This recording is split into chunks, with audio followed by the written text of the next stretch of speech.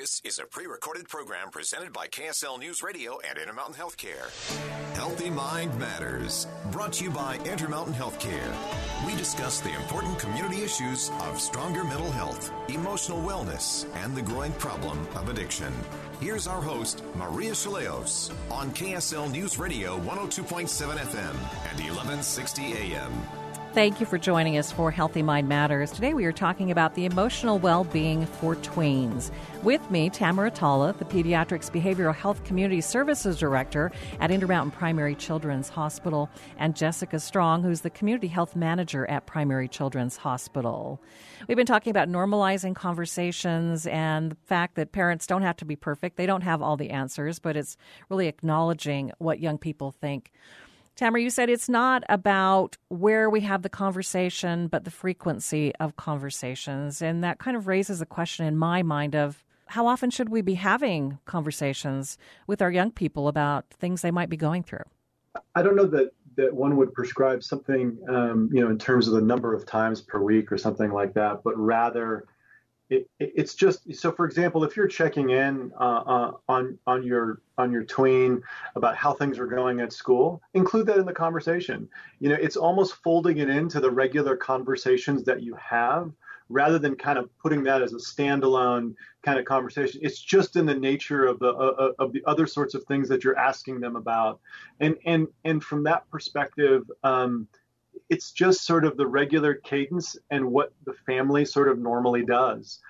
I would also add that what may happen is because it's challenging, which is why these tools are so helpful. You can go onto the website and really take a look at some thoughts about, hey, maybe I can say things in this particular way, or it's just think of it as sort of adding to your toolbox. And also making it sort of part of the normal routines that you have. It's more about routine than even frequency. Yeah, and I think particularly in this age group, there's a lot of parents that are concerned about the one-word answer. How was school? Fine. What are you doing? Nothing. How do you feel? Fine. And so, the emotional well-being program does have some tips and tools on how you can engage a deeper conversation. And some of that is pretty simple stuff like, think about the timing of when you're having these conversations. If it's, right after school when they're stressed and, feeling overwhelmed, well, maybe that might not be the best time. Find a time where they're relaxed. The car is actually a really great place to have conversations with your tweens. And there's something almost magical about it where they just open up. Many of these tweens will open up when they're in the car or, at dinner time. But think about the context of when you're having these conversations, and that can be helpful to elicit better and deeper responses. The other thing you can think about is the types of questions you're asking. We encourage parents to ask open-ended questions rather than a yes or no. Because again, if you say, how was your day? You're more likely to get that fine response. But if you say, for example, describe your day, or what was the highlight of your day, or tell me about what you learned in math today, or, those kinds of questions require a longer response. So just some simple tips like that can be really helpful for parents to try and get their tweens to actually engage in that conversation. That is so helpful because oftentimes I think it sounds kind of like an interrogation. They get in the car, how was your day? And it's like this list of questions that you're going down. You were specific on some of those, but let's talk about a specific conversation. Your tween gets in the car. They're looking pretty down. Obviously something didn't go well. How does that conversation look? Yeah, I think it can look different ways, based on your relationship with your tween. But again, I think acknowledging, helping them identify a feeling is really helpful. You can ask what happened today that, maybe you didn't expect, or, you can make an observation. It looks like maybe you're upset. Did something happen that we can talk about? But making that an invitation for your tween to open up is really important, and recognize that silence is okay. I think that's one of the hardest things as parents that we have to deal with is, we ask a question and we don't get a response. And so our inclination is to dig deeper. But sometimes we just need to be patient and let them think and let them be silent. And that will help those tweens know that there's an invitation Your parent is there for you and they're willing and wanting to listen when the tween is ready, because maybe they're not ready right in that moment, and that is okay. And that's a hard concept for parents, but a really important one. If they're not in a place where they really feel ready to talk about it, give them, allow for that space to happen. And it's almost as though not only are you giving permission, but you're also encouraging that, hey, we just need to pause for a second.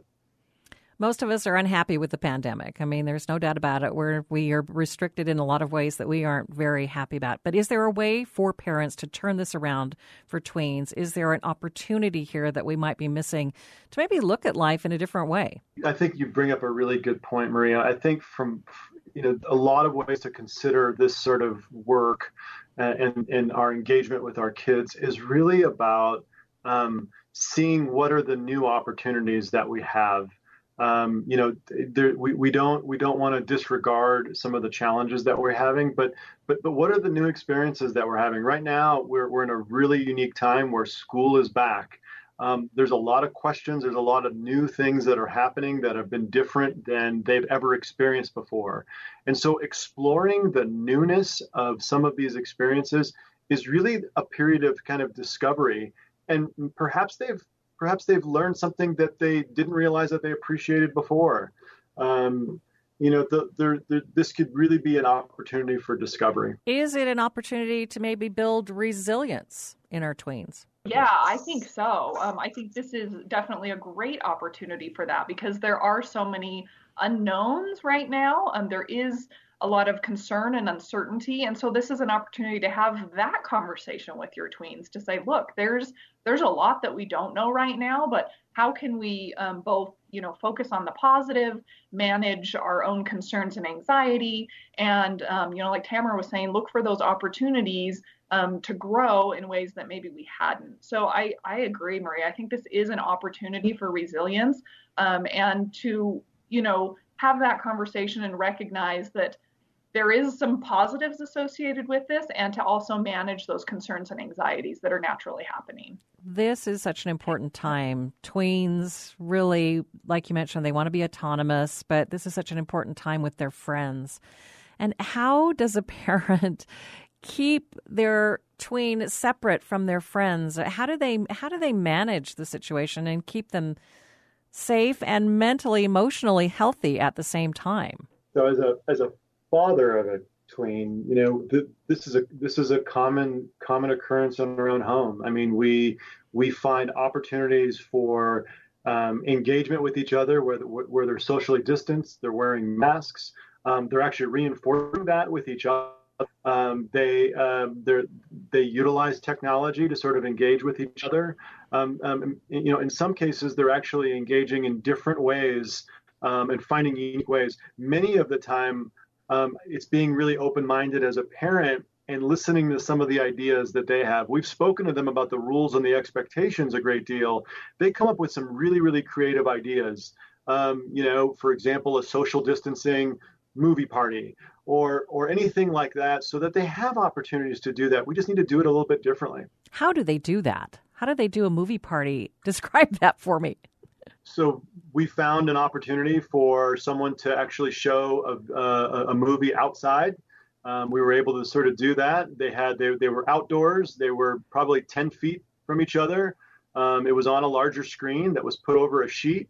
And they ended up having a great time. And they had their own individual snacks that were pre-packaged. And they were wearing their masks and watching the movie and chit-chatting with each other. So again, and this was a dialogue that we had with our tween to figure out, well, what can we do? Because we know this is important, but how can we do this safely? And the first and second options didn't work, and we came up with this, and we gave it a shot. We need to take a break. When we come back, though, I want to talk about having that conversation, really making your tween part of the solution rather than coming up with solutions for them. And you're listening to Healthy Mind Matters on KSL News Radio.